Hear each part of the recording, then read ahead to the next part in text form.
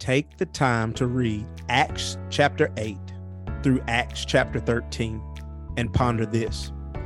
If Paul, who was first Saul, had not been persecuting believers, the church may have remained stagnant, never scattered to become missionaries, never preached Christ anywhere but Jerusalem to the Jews, and never preached to the Samaritans and Gentiles. That's us, that's you and me. And we may still be lost. Always remember, God has a reason for allowing everything. Let's talk about it. In today's cruel culture and wounded world, you deserve some good news. And Jesus has taken the punishment for every single person that's in this room. He put the curse in reverse. And just like Adam turned a garden into a grave, Jesus turned a grave into a garden. So now it's just grace upon grace upon grace and favor upon favor upon favor. But we're still here. And we're still standing. And we got Jesus, so we've got the victory. Well, hello, everybody, and welcome to Preacher Think, where I take thoughts downloaded from God and upload them to you via the lens of grace and kingdom. I am the creator and the host of Preacher Think, Chad Joyner, and I am excited to talk with you today about what it is that we're going to share. And this is the thought that we're going to jump off from. Take the time to read Acts chapter 8 through Acts chapter 13 and ponder this. If Paul, who was first Saul, had not been persecuting believers, the church may have remained stagnant, never scattered to become missionaries, never preached Christ anywhere but Jerusalem to the Jews, never become missionaries at all and preached to Samaritans and Gentiles. That's us, that's you and me. And we may still be lost. Always remember, God has a reason for allowing everything.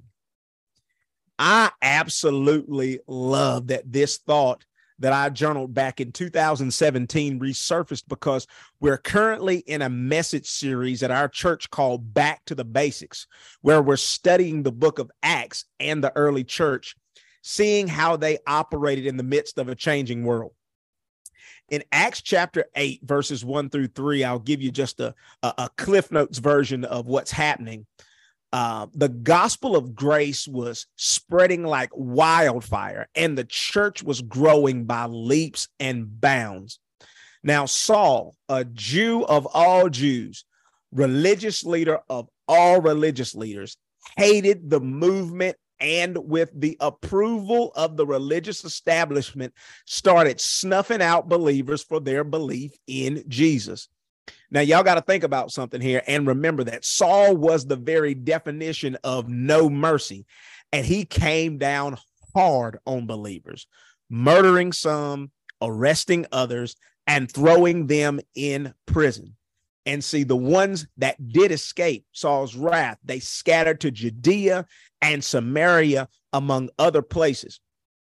All of a sudden, the beauty that came out of such destruction is the church was on the move, and wherever they went, the scripture says that they preached the good news. Now, the church had the grand opportunity to demonstrate the Great Commission, to take the good news to all of the nations, baptizing them in the name of the Father and the Son and the Holy Spirit, and teaching them to follow and obey his commands, which you guys have heard me talk about before. The new covenant commands of 1 John 3:23, believe in the one that God sent, who is Jesus, and love one another.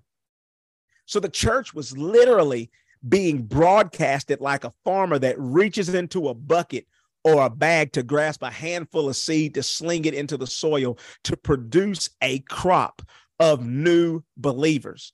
The church found itself smack dab in the middle of grassroots organic missionary work that it didn't even ask to be a part of because of this persecution that came on the church.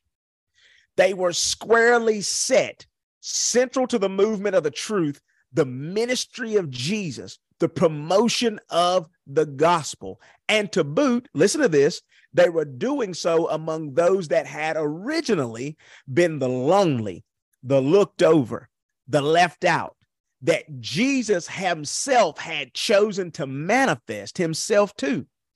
The gospel was being shared with those outside the house, so to speak.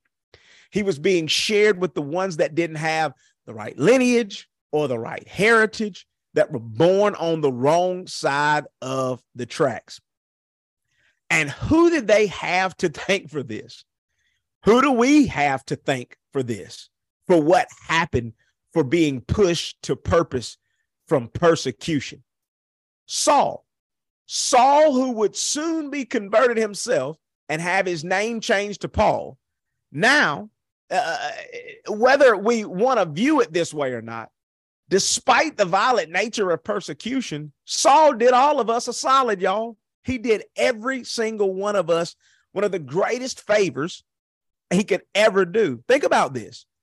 The rash nature of religion Saul was operating under not only drives people to the end of themselves where Jesus meets them, in this context, it drove converted Jews out of hoarding the gospel to themselves in order to take it to the nations.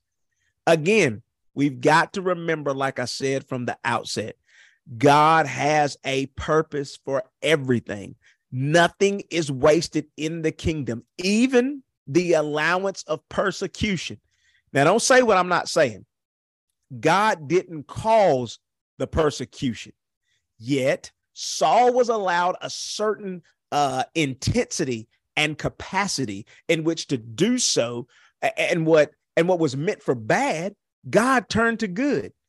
God is not the causation of our persecution. He's not the causation of our suffering, but he did allow it in this sense. And what it was meant for bad, God turned for good.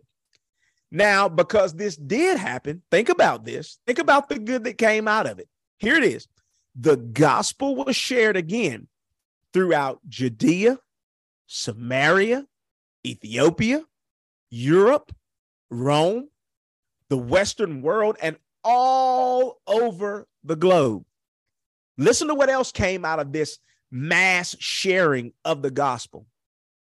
Ethnic barriers were broken. It did not matter if you were black, brown, white, red, yellow, green, or polka dot. The gospel was shared and ethnic barriers were broken. Cultural barriers were broken. Economic barriers were broken. There is no barrier that can stand up to the good news of Jesus Christ when he wants to infiltrate and engage a people to let them know that they are completely loved and accepted in the beloved. The previously disqualified were converted and became accepted in the beloved. Listen to this. The sick were healed. The dead were raised. Miracles, signs, and wonders were breaking out all over the place. Holy Spirit was manifesting his power in and through believers of all personalities. Those who had A-type personalities that were energetic, those who had personalities that were more coy and more calm. Holy Spirit was manifesting his power in and through these believers of all types of personalities, and people were coming to the knowledge of the truth of Jesus Christ as Lord and Savior. They were believing him and receiving him. Community was being forged around the common union of grace personified, who is Jesus. This common union around the gospel. And as I said earlier, the very one being used as the catalyst or the causation of the spread of the good news for all the wrong reasons, Saul in his bent toward persecuting the saints, he was converted himself, y'all.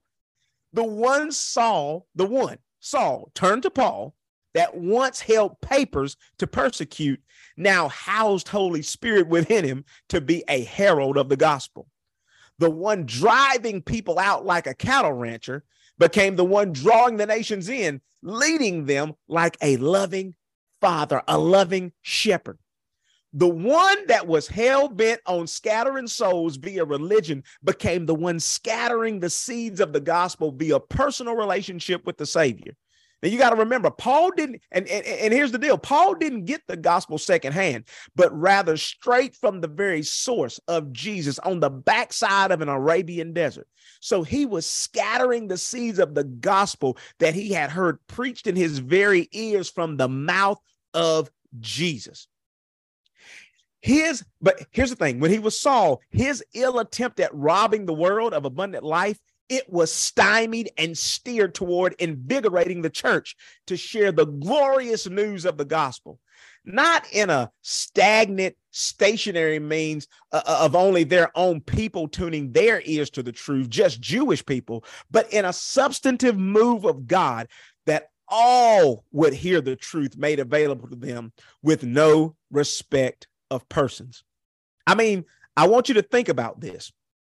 It's like God allowed Holy Spirit to nearly close shop at home in Jerusalem so Saul and his band of misfits could seemingly eliminate people of faith, which ultimately elevated the gospel and the church. Now, we may not fully know or agree with or understand the method to God's madness, so to speak. Perhaps ultimately for the protection of the church, not to become stale with familiarity that breeds contempt, but maybe to prepare these Jewish hearts of the people to receive the truth of a bigger family with inclusion of all types of cultures and personalities. Whatever the case, we must simply trust that the Creator knows better than us, the creation. God was preparing the hearts of these Jewish believers to really take, again, this gospel is an inclusive gospel. And he was sharing with them, it is no longer about exclusion, where it's Jews over here and the rest of the world. No, this gospel is for everyone. This good news is for all people of all types and all kinds. And the sad thing is here we are over 2,000 years later, 2023, and the religious view still among so much of the church culture is exclusivity.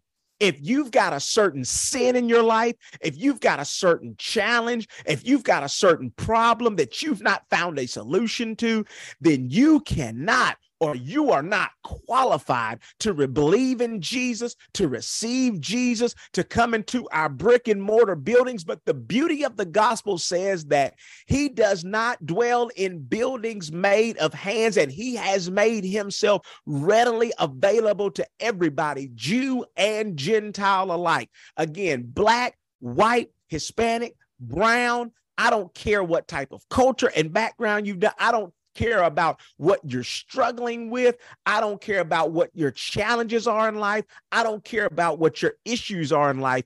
We've got to come to the realization that God's ability to correct is so much greater than our ability to mess up what he's already done, the finished work of the cross.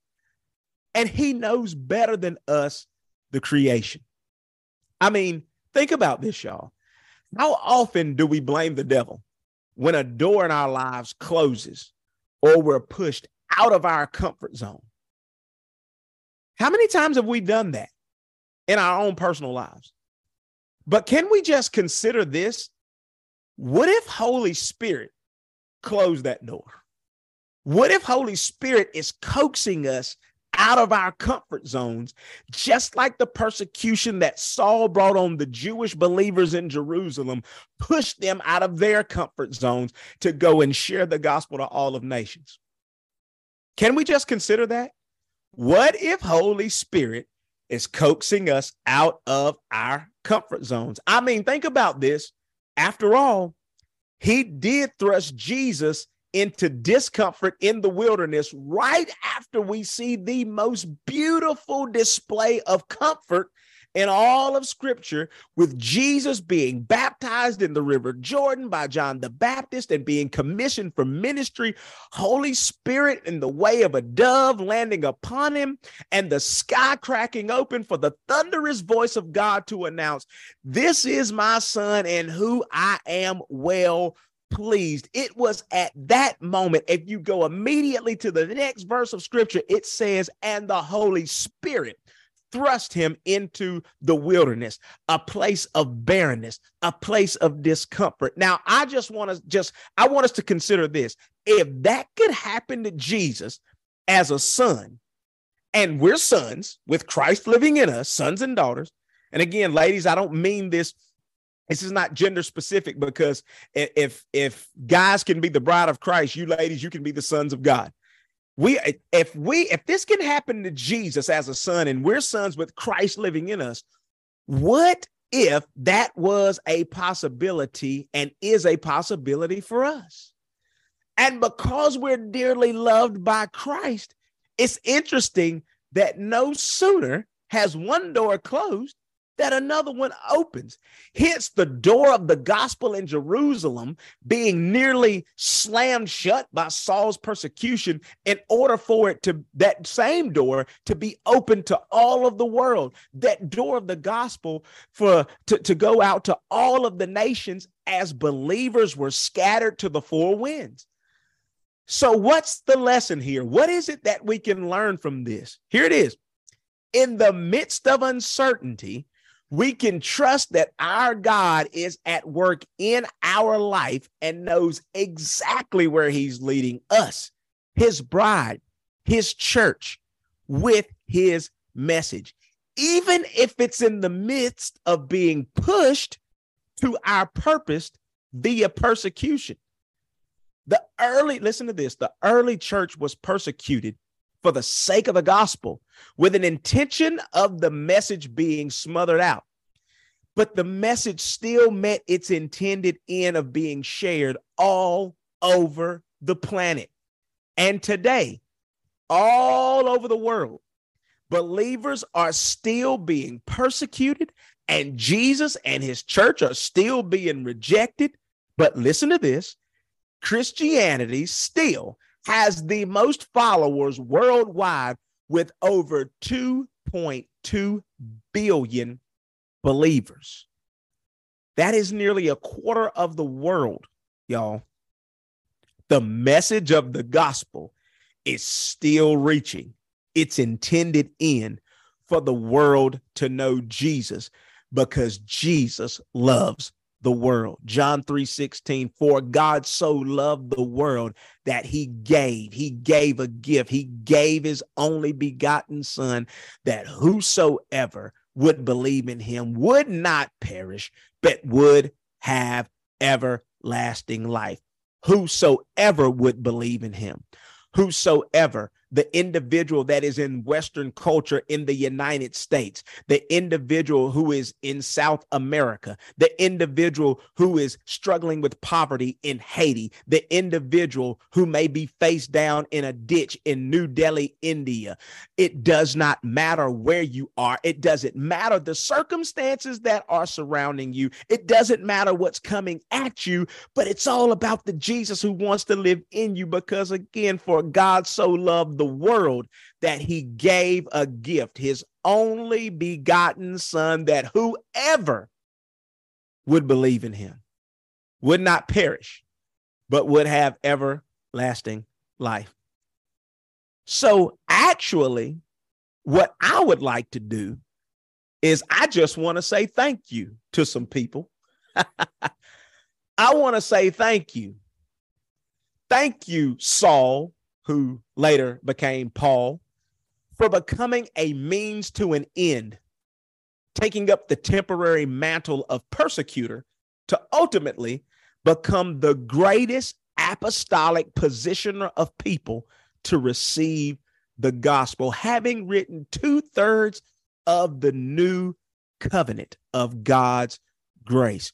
Ultimately, what you did, Paul, made you, or had you become, the greatest apostolic positioner of people to receive the gospel. I don't want to just thank Paul, but I also want to thank the early church for literally running for the hills, as they say, running for the hills of Judea, running for the hills of Samaria and the world to do one thing, to express and exhibit the good news to all people in all places at all times and to all people of all kinds. And last, but certainly not least, not only do I want to thank Paul, not only do I want to thank the early church, but I would love to take just a moment to thank the source, Jesus, for looking down the timeline of the early church and even the church today, not being the causation of the persecution, but seeing the burden that would come on his bride and allowing all that was meant to stifle his message to only strengthen it in relationship and geographical scope, because the message of the gospel has gone all over the planet. Man, it is amazing how no matter how fragile the world has tried to make Jesus out to be, nothing and no one could ever stop him, his ministry, or his message of saving, keeping, and empowering grace. So again, I want you to read Acts chapter 8 or chapter 8 through 13 when you get an opportunity, and just ponder this. Think about this. Consider this. If Paul, who was first Saul, had not been persecuting believers, the church may have remained stagnant, never scattered to become missionaries, never preached Christ anywhere but Jerusalem to the Jews, never preached to Samaritans and Gentiles, us, you and me, and we may still be lost. But God saw fit and better, with a plan that, yes, we may not understand, but the plan worked and the good news has gone forth. And the gospel of grace is still being preached loud and clear today. Always remember, God has a reason for allowing everything. Well, we're about to run out of time, but we hope that you have enjoyed the show today. We hope that you'll connect with us. And of course, we hope that you continue to live out your life at the pace of grace. You guys be blessed. Want to share the good news? You can support Preacher Think by sharing it with everyone using the share button. You can stay connected to Preacher Think via Instagram, Facebook, YouTube, and various podcast streaming platforms.